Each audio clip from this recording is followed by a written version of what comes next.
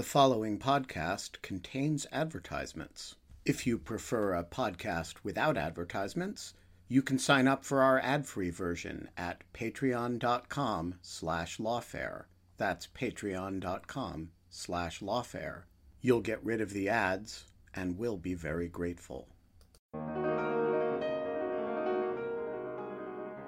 Those of us who've been on integrity teams just sort of struggling for years in the trenches of, doing research, doing experiments, finding out all the ways that these platforms are failing, trying to propose changes and sometimes winning, but often losing. I'm Quinta Jurecic, and this is the Lawfare Podcast, November 4th, 2021.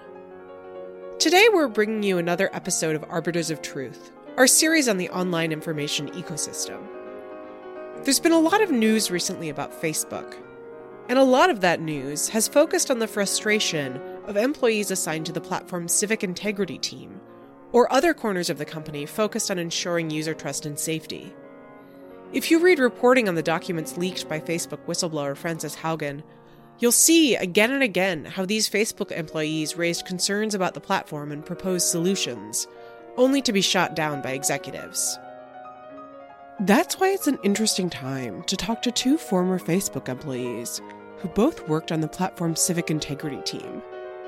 This week, Evelyn Douek and I spoke with Sahar Masachi and Jeff Allen, who recently unveiled a new project, the Integrity Institute, aimed at building better social media.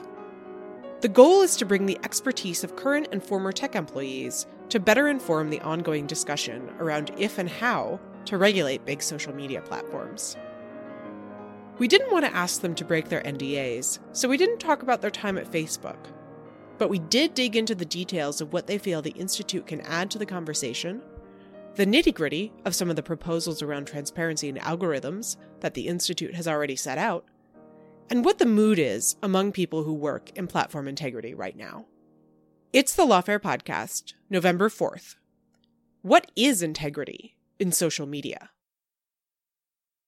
Jeff and Sahar, you recently founded the Integrity Institute, which, great name, by the way, fantastic branding. I'm not sure anyone could be against integrity, but it's not necessarily self-explanatory exactly what the Institute is aimed at and what your goals are. So I'm hoping you can give our listeners just a bit of background to start about what the Integrity Institute is going to be working on and what you hope to achieve.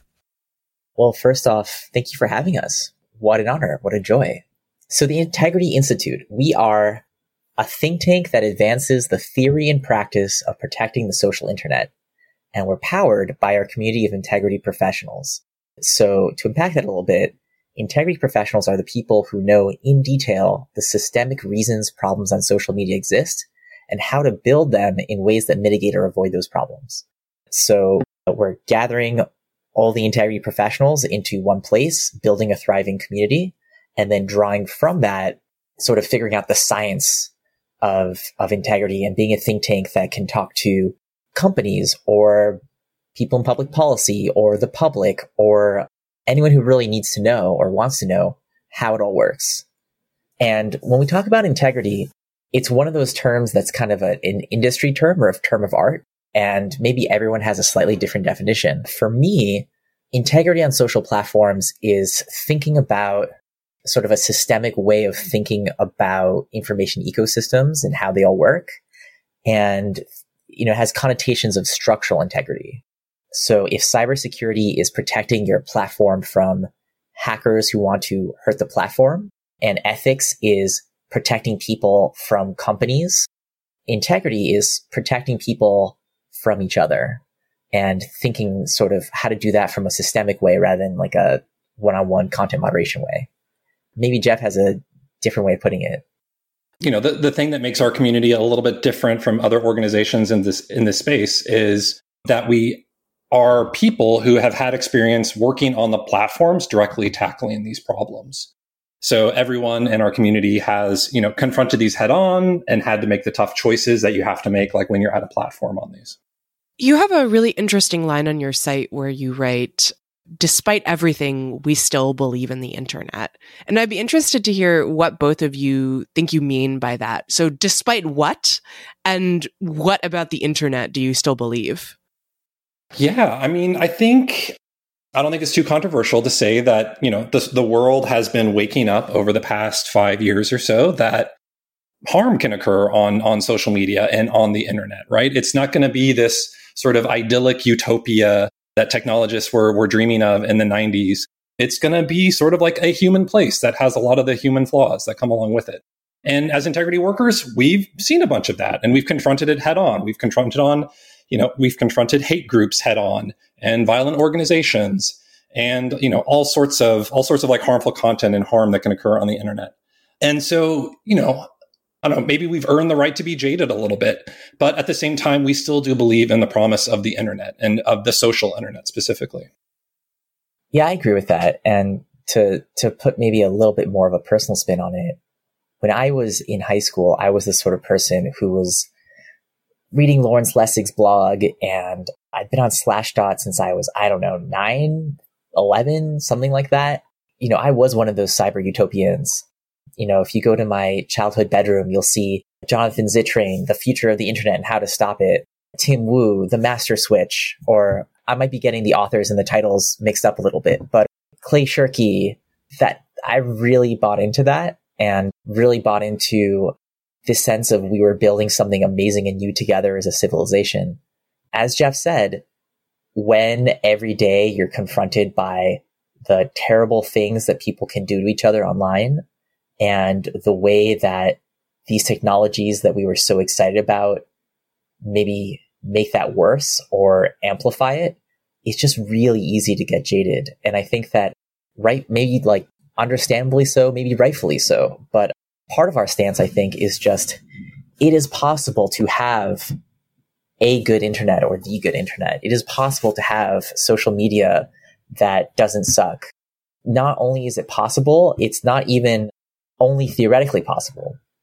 There's an entire profession of people who are thinking about, not just thinking, but also experimenting and looking at data and validating how you would do it right if you wanted to. And that's tremendously exciting. I think that some quarters of public discourse, people don't know just how advanced these conversations are and how many solutions are out there, if only the companies, would implement them. Yeah. And so, as an integrity worker, as someone who's, knee deep in the online information ecosystem every day, it's not uncommon for you to be surprised by some sort of new problem that you would never have predicted. It's also possible to come across things that are like new and exciting about the internet, that the internet enables. Both these happen on a regular basis when you're, wading through the internet information ecosystem. And we just, through it all, we believe that we can have a social internet that leans more heavily on the good things than the bad. So who is your audience? You say, you want to make people understand that there's this community of people with expertise in sort of how to address the problems with platforms. Are you aiming primarily to speak to the platforms themselves, to the public, to policymakers? I noted in an article written in Protocol by a friend of the pod, Issy Lepowski, she notes that you've already briefed members of Congress. So are you hoping to prompt platforms to engage in better self-regulation, or are you hoping for smarter government regulation? Oh man, what a question. I think that every organization has a special sauce, right? The thing that makes them interesting and different. And for most organizations, the answer is what they do and what their strategy is. And maybe we're a little different. I think our special sauce is who we are. We are a organization of integrity professionals. And up until very recently, getting in touch with integrity professionals has been very difficult. We see ourselves as honest brokers. We also use the term infrastructure, and we're here and stand by ready to help everyone. We're not whistleblowers. We're technical experts. So when we talk to Congress, we're sort of just educating them and helping them think through, how does it all work? And same thing to, journalists, and same thing to companies and the public and academics. It would be wonderful for us if we started talking more to all those groups. And we just have a bunch of different ideas of what we could do. And I guess I'll get into those, but I just really want to ground us in, we're not really wedded to any one strategy of what to do exactly, because our special sauce is more like who we are and the knowledge we have. And if you think about it, our 3 points of what we want to do are gather this community is number one. And number two is enrich, nurture, define the knowledge that comes from this community and then disseminate it. And number three, be an open source integrity team.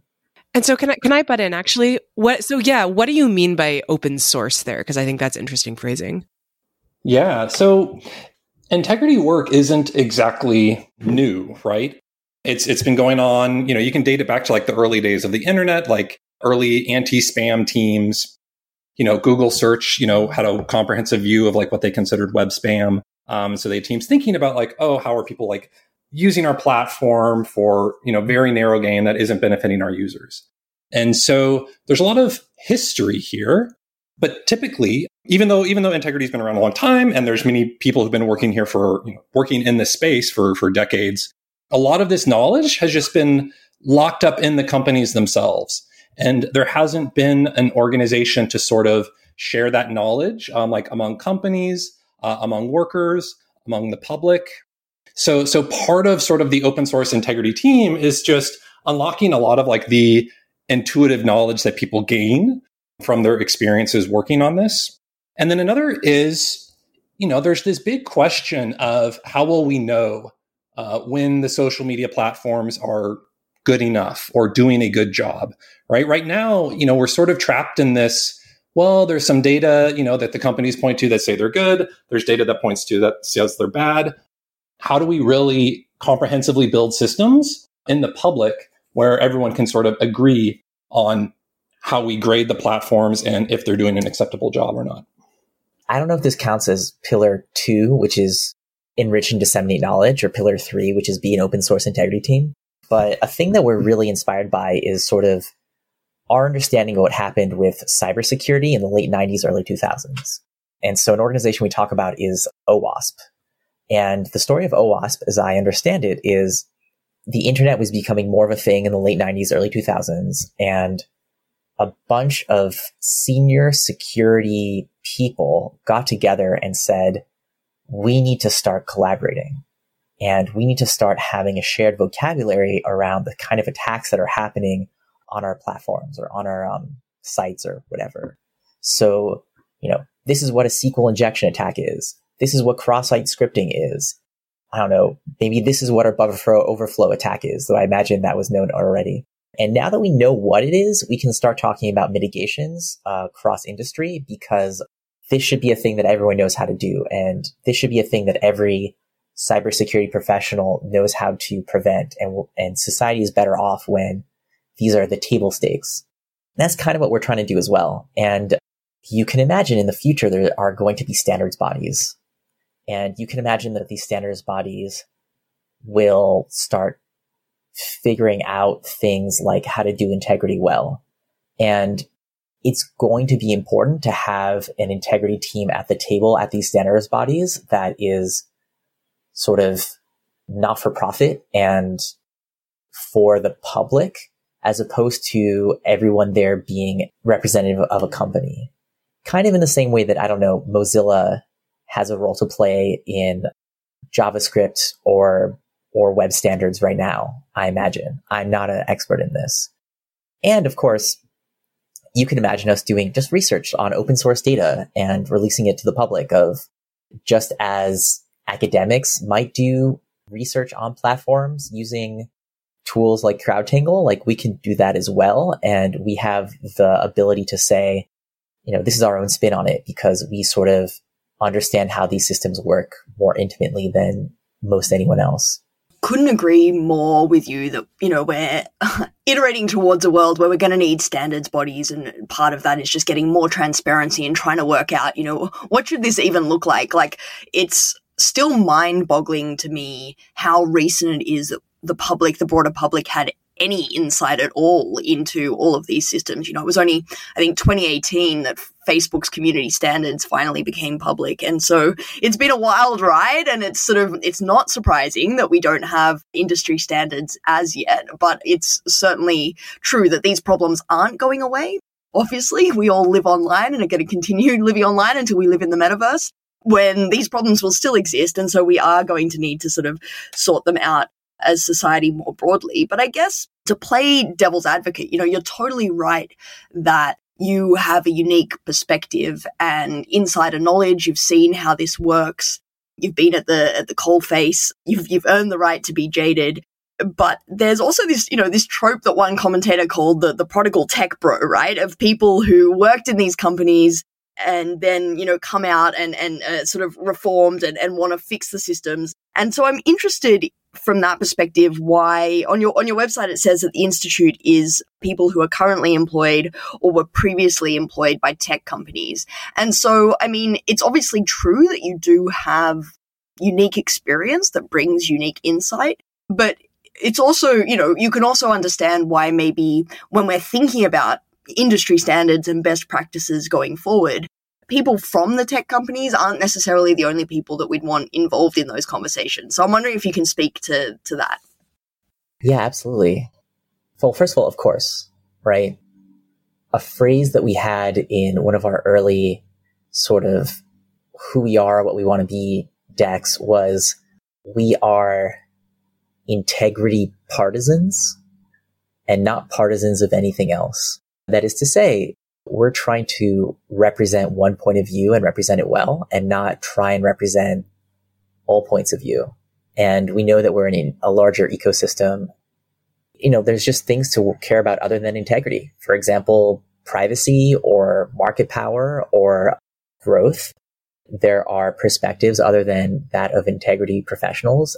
You know, we are going to be in conversation with and partner with organizations representing those perspectives. The thing about tech bros, it's hard for me to talk about this in a way that is measured. Let's see. I think that there is a real difference between someone who was happily making a paycheck on, let's say, a growth team or an ads team, and then decides they need to do some reputation washing, and those of us who've been on integrity teams just sort of struggling for years in the trenches of, you know, doing research, doing experiments, finding out all the ways that these platforms are failing, trying to propose changes and sometimes winning, but often losing. You know, we both work for companies, but they're just two very different perspectives. And I think that a way that you could tell that we are not the former is just us and the people we're talking to have spent years in integrity teams, like actively day to day fighting to make things better. And I think that's just a very different perspective. I don't know. It's always hard when someone says, prove that you don't have this mindset. And I don't know, how do you prove it? I guess you prove it through your actions. I think our actions are, you know, you will know us by the work we do, and we'll prove it over time. And the last thing I'll say on this is, if you look on our website, you'll see a tab called Our Values. If you look at our values, we say, we think that everyone who works in this needs to hold themselves to a standard of ethics that is similar to a Hippocratic oath, or just in the way that lawyers have a duty to their profession larger than their duty to a client. And we list them out. And every member of the Institute and everyone in our community needs to affirm that they hold to these values. That's extremely important to me. It's sort of like the bedrock charter of who we are as an organization.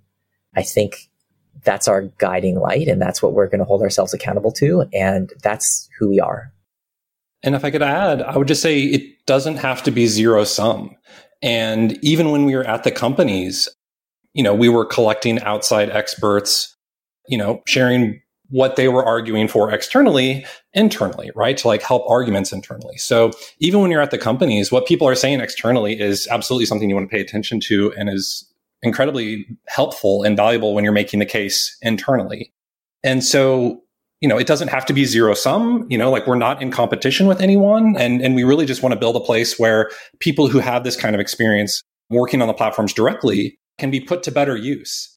One thing we saw from people leaving integrity work was, they were kind of scattering around. Some people were going, back into other tech companies. Some people here and there were taking academic jobs, but there wasn't really a home in the public space for integrity workers specifically.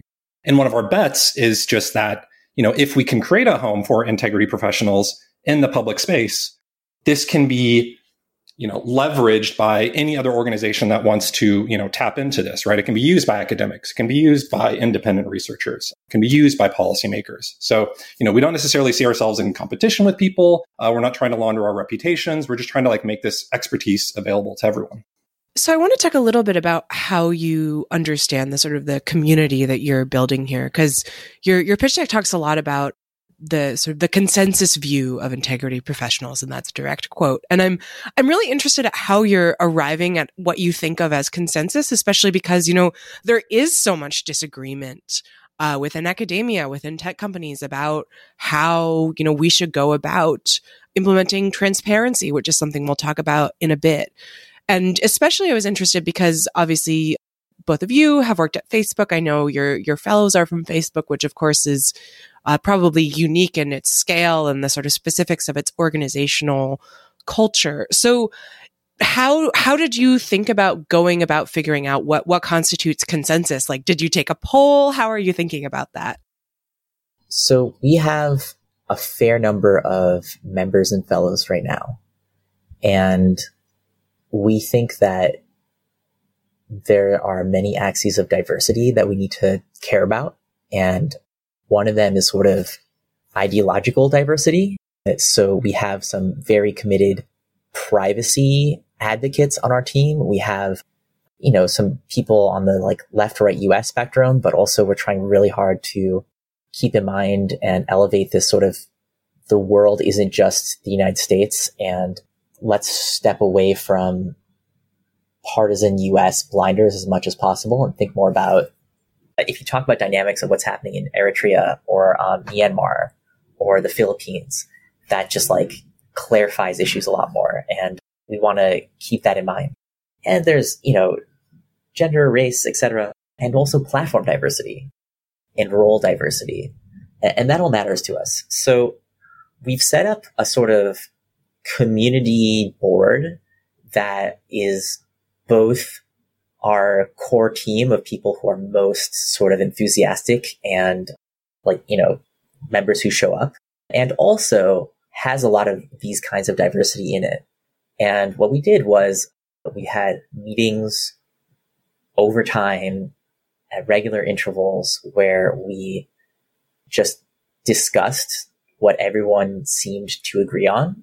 We started off with things that everyone automatically just, voted yes or neutral on. And then for the things where there was controversy, we talked about it.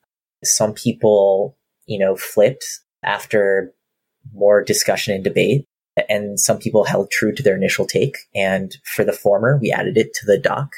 And for the latter, we didn't include it.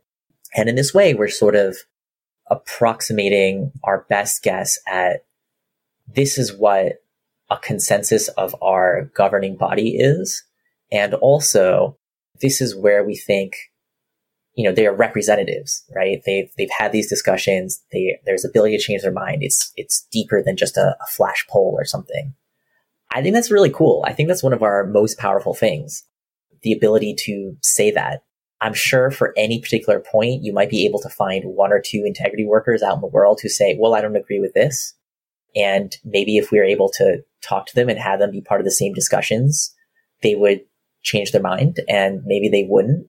But I think that because of this process, any given integrity worker seeing this would say, yeah, I'm not going to hard block this.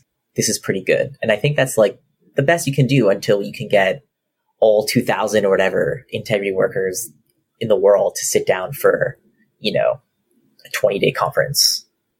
So let's turn to some of the sort of specific recommendations that you have then, because I think these are really, really interesting and valuable, and it's where, your prior expertise and experience working on these issues, I think, really comes out. In particular, there's sort of two sets of recommendations around transparency reporting more generally and reporting on algorithmic transparency, which are obviously hot topics right now. And it's something that I've been thinking a lot about as well, because obviously I'm a big believer in transparency, and I think pretty much everyone in this space is a big believer in transparency. But when we say transparency, it's not always necessarily clear what we mean. Transparency of what, to whom, what exactly do we want disclosed and what are the purposes of that? And so I'm really excited that we're going to start, or that you're going to be helping contribute to a much more nuanced conversation about that. So some of the transparency metrics that you recommend platforms start offering are things like the time delay between harmful content being posted and moderated, average views and reach of harmful content, basic demographic statistics of the viewers of harmful content. And I think a lot of that stuff would be much more insightful than some of the sort of sheer aggregated figures that we get right now. But one of the things I'm curious about is, that sounds really expensive to produce. And I'm not going to lie awake at night losing sleep over, Facebook or YouTube having to devote a few more resources to producing these kinds of metrics. But for smaller platforms, even, Twitter, which is a lot smaller, it sounds like a big burden to track and audit and produce these metrics. But I'm wondering if that's accurate. Like, I obviously have no idea. I've never had to try and produce these metrics, but you two might have from inside the companies. And so I'm wondering, one of the things that I get a lot of pushback on when I talk about this in this space is that by putting huge transparency burdens on platforms, you're actually creating lock-in by making the only companies who are able to comply with them the big platforms. And that's in fact why, Facebook is constantly calling for this kind of regulation. So I'm curious for your reactions to that. Yeah, this is a really important point and something definitely worth digging into deeper. So one thing that actually didn't make our consensus points is like how to treat large companies and small companies different, and to what extent smaller companies should be held to like a less stringent bar here. And so that's something that we're actively trying to figure out in our community, and like, what is the best way to balance that? Now, that being said, I think it's worth like taking a step back and asking, what is the goal of transparency, right? It's like, why do we want transparency? Why do we think this is a good idea? And there's basically like three reasons why we think it's a good idea, or why we think the public needs transparency. So one is to just track the overall scale of harm that is occurring on the platform. Two is providing enough information so that the public can, validate the basic numbers there, right? And make sure that, what the platform is saying is accurate. And three is so that we can get a sense of if the platform is being designed responsibly or not, right? Like, is the platform using best practices, like as they go about doing it? I feel like this is a pretty minimum bar to set. And I think it's very reasonable for us to have expectations here of pretty much any platform that has any sort of sizable user base. And, we do talk about like, what is the different, computational cost, right, of like different metrics. And generally we're fairly happy with this being a pretty broad recommendation. It's something that most platforms hopefully are already tracking or have plans to track, or they just should track, right? Because if a platform doesn't fully understand how and why harms are happening on the platform, that sort of gets into the responsibility question. It's like, well, if you aren't tracking these things properly, are you actually behaving responsibly here? Yeah, I think just like we can go recommendation by recommendation, but I think the vast majority of these should be things that either the platforms are logging already or could easily construct out of their logs. And I think that if you look at them, part of the moat argument is that the metrics that Facebook in particular, that's what I'm most familiar with, uses. So Facebook uses prevalence metrics, and that involves taking a sample of impressions and throwing a bunch of content moderators at those samples to hand label them, and then using that as their grounds point of truth. That's really expensive. Sure. But for everything else, the stuff we're talking about isn't expensive and is actually, just easy. Easy and, might take, a week, 2, 3 to set up. But once you set it up, it's just automated. Don't quote me on that. I haven't gone point by point through these slides to be able to say that definitively, but that's my memory from the last time I checked these documents, a couple weeks ago. If I may, I'd love to talk a little bit more about the purpose of transparency too, real quick. Part of the genius of a certain kind of San Francisco or Silicon Valley or Bay Area company is to say, we're going to decentralize initiative, but not decentralize power, right? So if you're Mark Zuckerberg and you want to have your, control your company, but not sort of like hire managers to look over everyone's shoulder all the time, then the thing you do is you say, I want these metrics to go up. And broadly speaking, like workers, it's on you to make these metrics go up the way that you see fit, as long as you don't make the other metrics go down. And in the same way, if we get the right kind of data out of any of these companies, we can just say, hi, we've created metrics for you using your own data of how well you're doing, and we want these metrics to go up. And if they don't go up, then you're in trouble. And it's on you to figure out how to make these metrics grow up and what you're willing to trade. Are you willing to trade profit? Are you willing to trade growth? Are you willing to trade actually diving into the guts of it and finding clever solutions that don't cost growth? That's on you, but you have to hit these metrics targets. That's where I think something like transparency can give us. That isn't just a sort of, replacement for real regulation that has teeth. And I should mention, this is my personal point of view. I'm not speaking as like this theory of how you would regulate is not something that's been vetted through the Integrity Institute's sort of process, but it is meant as a sort of explanation of why transparency could be really effective. Every member of the Institute has their own sorts of ways of thinking about regulation, what the government should do, et cetera, et cetera. And it's on us to sort of build a platform for any fellow to sort of have their perspective be known rather than have a position as an institute ourselves. So I also wanted to ask how this changes sort of platform incentives. So for example, if you imagine platforms, you got platforms to report on how long it takes them to, find violating content or how many people saw that content. Is there a world in which that makes them sort of have an incentive to change their rules to be laxer? So, if you ask platforms to report how long it takes them to take down content that violates the rules on hate speech, you could imagine, loosening the rules so that less content violates that. And then there's more resources to more quickly respond to content that does violate the rules. Like, how much are you thinking about the danger of sort of creating perverse incentives when it comes to writing metrics? Yeah, I mean, this is a great question. And it's something we talk a lot about in our community and try and figure it out or try to dig deeper on this issue. I mean, we did come to a consensus here where we think that these are fairly straightforward things to ask and fairly straightforward things to expect that will not create perverse incentives.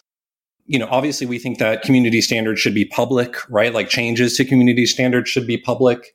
And so there is an avenue to hold platforms to account. We also expect that there will be competition between the platforms. Obviously, like when platforms have to report more, there's going to be a lot of nuance that they need to communicate in this. And so there's, to a certain extent, they might be holding each other to comprehensive standards on the different community standards violations. Yeah, I agree with all that. And also, we mostly aren't experts in public policy. We don't really have necessarily like too many takes on public policy. This is coming from the perspective of engineers. Like, this is, if a platform wanted to do a very good job at transparency, this is what they do, right? If the public wanted a map of understanding what was happening on platforms, this is the map that they would use. And I think to your specific question, that's why we have 4 sort of types of data that we want in transparency. And from the top of my head, Jeff can back me up here. It's aggregated data, specific sampled and top data, process transparency, and I think algorithmic and design transparency. And the second pillar of sample data is incredibly important precisely for this reason. The public needs to have an ability to sort of audit the companies and sort of have data that they could use to figure out how these companies are doing so that the tricks that you're talking about wouldn't work, because we would be able to see them through mechanisms like that. Yeah, so it's actually super important that transparency come in sort of a comprehensive package. So that makes a lot of sense to me, but I just want to push you a little bit more on how straightforward this is and on the question of definition. So it seems to me totally correct to say that a lot of these statistics would be really useful in, ascertaining how effective a platform is being in its performance of enforcing its own content moderation rules. But it sort of assumes that prior question of what is harmful content, what is bad content, when you're talking about how many people saw harmful content or how long harmful content was on the site before it got taken down. That assumes that there's a category of harmful content, but I think this is something not only that platforms don't have consensus on, but broader society doesn't have consensus on. We're still really in the throes of this debate about, what constitutes, what steps over the line in terms of hate speech or in terms of health misinformation or political misinformation. And so, it seems to me that there's a bit of wiggle room in that definition in terms of gaming the metrics that way, but also I'm wondering if you have any ideas about how to go about solving that prior question and where that comes from, if you can set that category sort of in any sort of stable or set way to make the metrics more useful and more comparable across platforms. Because it also seems to me that if you have one definition on one platform and one definition on another platform, the metrics won't necessarily be comparable. This is actually an excellent question. And I think I'll sort of lean on what Sahar said earlier, right? Like, we're not necessarily public policy experts. We don't necessarily know where to draw, obviously there's gray space in every sort of like harmful content variety. There's sort of like a gray space where, it's not unreasonable to draw the line somewhere, in this gray space, but not every platform will line up exactly the same. This is just a really great question. It's a really great challenge. I don't know if we have like an excellent answer for this for you. I think we do. I think it's just the answer that I had earlier. If you look at our 4 types of transparency, one of our type of transparency is what's called content-based data sets. And that's the place where if you wanted to verify that the companies had the right kind of definitions, you would be able to see it in the content-based data set. Because they would say in this sample, tweet or Reddit post, we think that, yes, this is hate speech, or no, it is not. And then as the public, you could actually verify it and say, like, well, do we agree? And then another pillar we have is process transparency. And that also says we would like to have the exact definitions of the core metrics that you're using in your experimentation process and how you assess content quality. So I think there's transparency into how the platforms are doing and do their definitions make sense? If the public decides that it doesn't make sense and they want to push the companies to change their definitions, yeah, that's the part where you need to talk to an advocacy organization, and that gets into the corporate campaigning, which is a skill that we don't have and it's just not exactly what we do. But also, and again, we're getting to Jeff and Sahar as fellows of the Institute as opposed to speaking for the Institute as a whole, we're really excited to talk about how you set up a system with the right incentives and how you set up information flows so that you stop caring about content. I have a talk that I gave at Berkman a while ago all about this. Jeff has a whole talk that he gives all the time around this as well. And I don't know, if you wanted to, we could give you our takes on how you can start thinking about behavior and incentives and systems design and stop thinking so much about individual pieces of content and how to even think about what is violating or not. So I also want to make sure we talk about your proposals about how we should think about algorithms. You have a bunch of specific recommendations about what platforms should make transparent about their algorithms. And one of your suggestions is, we need these things to be public so that the public, members of the public, users of these platforms can understand what platforms are doing. And I'm curious sort of whether you think the public is interested in this. I'm with you. I think having more information available to the public is a good idea. But, a shockingly high number of people, I think there's been polling, don't even realize that platforms use algorithms at all. So what do you think the benefit is of the public having more knowledge about these ranking algorithms? Well, I think it's as much for the public as it is for experts in the public, right, who can be given enough information so that they can form, comprehensive opinions on the algorithms and can actually vet, like, are these designed responsibly or not? We haven't actually had talked about this as a community. So I'm a little bit out on a limb here, but like how I would expect the conversation to go is platforms would put out the details of their algorithms, how they're designed. Experts could come to a consensus of if they're designed responsibly or not. And then the conversation can sort of proceed after that. I mean, like from working on the platforms, right? Like, there's various options to change. In Facebook, you can change it to a chronological feed, and Twitter now you can change it to a chronological feed. It's not our expectation that people are spending a ton of time thinking about these and flipping back and forth and seeing which one they prefer. Most people use the default settings out of the box. Yeah, I wonder what you both think, Evelyn and Quinta. I mean, this is just like theory of democracy stuff, isn't it? It's like the public includes our representatives and includes civil society and includes people of goodwill working at these companies who just really want to know what the right thing to do is. If the information going out to the public isn't necessary, what kind of political system are we in? And I don't know, feels sort of like a bedrock thing to me. Maybe I'm missing something. No, I completely love that answer. I mean, I'm being a little unfair here. One of the reasons why, if I'm pushing you really hard on this, it's because a lot of the values that you're reflecting in these principles around transparency and metrics and things like that are, things that I've been thinking about and talking about a lot. And I'm getting slammed with a lot of these questions myself. And I think, I'm curious for your answers on it. I really do agree in this idea of, transparency is what we do here. And when there's decision makers making decisions that have profound impacts on public discourse and society, that we as a society have a right to know about that. And whether, Uncle Joe is necessarily interested in how the algorithm works is not so important as the fact that people who are interested in it can access that information and hold it accountable. But I do think that there's some one of the things that I think is really, really tricky is this designing of metrics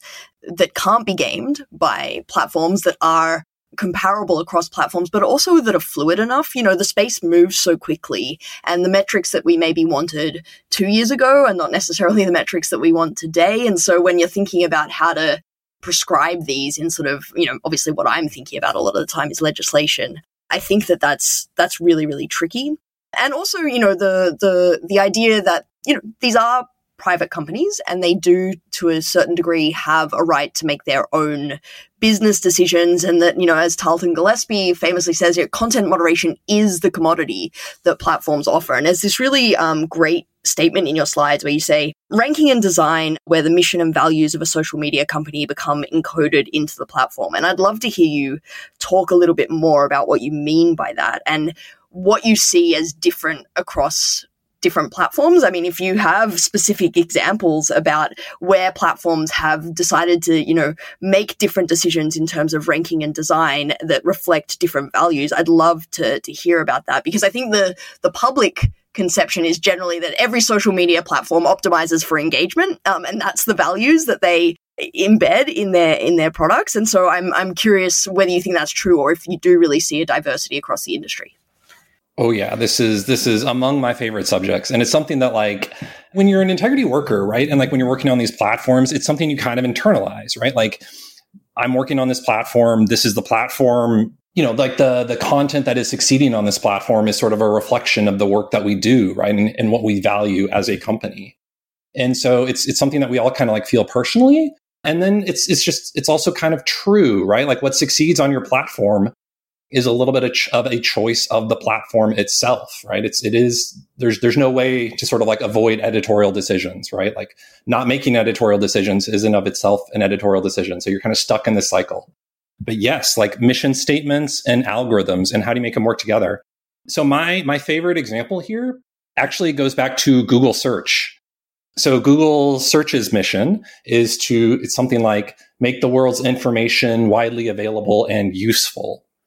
And I always say that the most important word in that entire mission statement is useful, right? Because, the concept of useful content, this gives them an anchor to say, oh, this is the type of content that should be ranking higher in Google search. This is the type of content that should be ranking lower in Google search, right? So misinformation should rank lower on Google search because misinformation is not useful, right? Hate speech should rank lower on Google search because hate speech is not useful. And so just having like a concrete sort of philosophy from your mission statement to guide your ranking system is just hugely valuable in overcoming a lot of the challenges from harmful content, from like problematic content, from bad actors. One of the amazing things that Google Search has done, in my view, is the Google Search Quality Evaluator Guidelines, which they publish. They are public. You can go read them. And it's sort of like a 60-page, legal document almost of how you define highly useful content or not useful content. And, and in an example paper, they have how Google fights disinformation. And they actually cited those guidelines as one of their key sort of defenses against disinformation, right? Because disinformation just isn't useful. And so their mission sort of mandates that they figure out comprehensive solutions here. You said you don't want to break your NDAs, and we're not going to try to make you do that here. But I do want to ask you a kind of meta question about your times at Facebook and the Facebook files / Facebook papers, whatever we're calling them now. Reading all the press reporting about the Facebook papers, a lot of what's being reported is just to me as someone who's paying attention to these platforms is kind of unsurprising. We learned that the platform had trouble with this and that, but what's new about them is, the views and concerns of the people inside Facebook that are now becoming public through these leaked documents. So without touching on the specific question of what you might know, do you think that there are things that the public could learn about platforms that would be surprising? Well, the first thing I'll say is that one thing that these documents lay out really clearly is just the level of professionalism and hard work and dedication that integrity professionals put in. You can see just like long, passionate notes, marshaling data by people who know what they're doing, talking about these trade-offs and how we need to make better ones. You can see just a level of sophistication and also commitment to doing the right thing that just shines through from all kinds of different integrity workers. And I think that's really good. And I think that people should know that integrity work exists. High schoolers should aspire to work in the field, and it should be seen as a glamorous, important, well-respected job. And I think we got a little closer to it from these documents. And I'm really excited about that. And that's a thing that I can point to and feel sort of wholeheartedly positive about. Just as a follow-up to that, what is the vibe in integrity right now? You're saying you hope that high schoolers, grow up wanting to be in integrity. And I couldn't agree more that this is really a job that is just so important and going to be so central to a lot of public debate going forward. But, my impression is that there's also a lot of disillusionment in the community, or at least it sort of seems that way from the sort of exodus and the very fact that you are outside the platforms now rather than inside, and some of the frustration that you see in these quitting posts in the Facebook files, right? Or Facebook papers. I don't know. I'm getting stuck on the alliteration. So I'm, just curious. You obviously have your finger on the pulse much more than I do. What the vibe is about this as a career. Is it something that you yourselves would be interested in going back into industry again? Or, how does the community feel about this job right now? This is a really great question. And I think a lot of people after doing integrity work, even though it's hard, even though it's challenging, even though you see sort of, badge posts of people, frustrated people, you still see, I want to say almost overwhelmingly, people are still passionate about this field, and people still want to be active in it, and people still want to work in it. And, part of why we built the Institute is so that, it just felt like a real productive way to be in this space for the long haul. And, there's a lot of people who agree with us. It's actually really rewarding. And yeah, I would say kind of the opposite happens after you work integrity. People, yes, there's burnout. Yes, there's frustration. But I think with that also comes commitment. Yeah, I think when you have your nose rubbed in day after day about kind of how brazen these propaganda campaigns are, you can point to, this looks like an intelligence agency doing some shady shit, or, oh wow, this was a lynching. it's really tough. And it's also tough when you feel like maybe we could have prevented it if only I was allowed to ship the product feature that I wanted to ship that was blocked. It's a really tough feeling. And it's a really tough feeling of just knowing what the right thing to do is from the perspective of integrity and being told that other company priorities are going to take precedence. And so that's all true. And I think that there's this real need and desire among integrity professionals to find a way to channel that frustration and channel that commitment to doing the job well and ethically in a productive direction. And so I think the thing we're offering is like, here is a thing that you can do that isn't rage quitting and isn't being a whistleblower, right? This is a thing to do that we hope will work. It's a thing to do that both like is constructive and useful and pushes the field forward, and also takes some of that energy and helps you feel better about the situation that you're in. And I think that's really important as well. The last thing we need is for people to rage quit and give up, and all the like really important knowledge of just what works and what doesn't to be lost. If we do nothing else, just keeping the knowledge alive of what's been tried, what works, like what sort of like paths are worth pursuing in an NDA respecting way, I think would be really, really important. And just a sort of small follow up on that, because I can hear maybe how hard it is for you to talk about this. But I guess the question that raises is whether, the problem is that these companies don't know what to do. And so, the recommendations and the consensus ideas that you're coming to are really important as guidance documents, or whether companies may know what they should do, but they don't want to do it. And that's something obviously that comes through in the Facebook papers, where just as you sort of were alluding to, that there's people who have these answers that are, suggesting product features that they want to ship that they think could mitigate harm, and they get overruled. And so I guess the question that I'm sort of getting to there is whether your goal is really to speak to the companies with these recommendations, or whether they'll see the recommendations and go, yeah, we know that. And your goal instead is to speak to the public, to try and give the public and regulators levers to put pressure on the companies.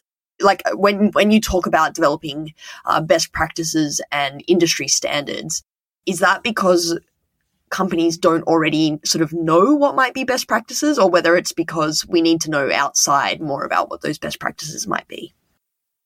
No company is a monolith.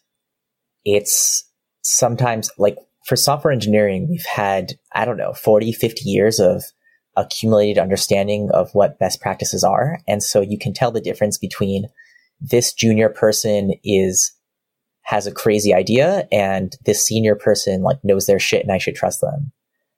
In conversations inside of companies, we want to make it clear when the senior person is saying a thing that actually would work, like that you can trust them and that they are senior, and help bring that forward. And I think that many people in many companies, including some people in power, want to do the right thing and don't know what it is. And also in some companies, there's always a debate between what to do. And when it's really unclear what the right thing to do is, then of course, the default is going to be do the right thing for the company. But when it is clear what the right thing to do is, then at least, it has a fighting chance. We want to approach all companies, including Facebook, wholeheartedly with full hearts and say, we know that companies aren't a monolith. We know that there will always be priorities that aren't just integrity. But if you wanted to know, here it is. And that objection should hopefully be assuaged. And there are a lot of people trying to do the right thing. And at the very least, we can sort of remove this blocker to doing the right thing. I think the thing that we're getting at is just we're honest brokers. We're honest brokers to companies. We're honest brokers to big ones, small ones. We're honest brokers to the public, policymakers, etc. And I think we really can be in that space. And I guess like you're setting up a choice, and we don't think that really is a choice. We can do both. Yeah, I mean, and to sort of take a different angle on this and to zoom out, just from Facebook, There's a lot of companies in this space. There's going to be a lot of companies in this space in the future, right? Like TikTok is not the last social media platform that humanity will exist. There's going to be other ones that come in the future. And we should expect sort of a wide variety of behaviors from these companies as they turn on.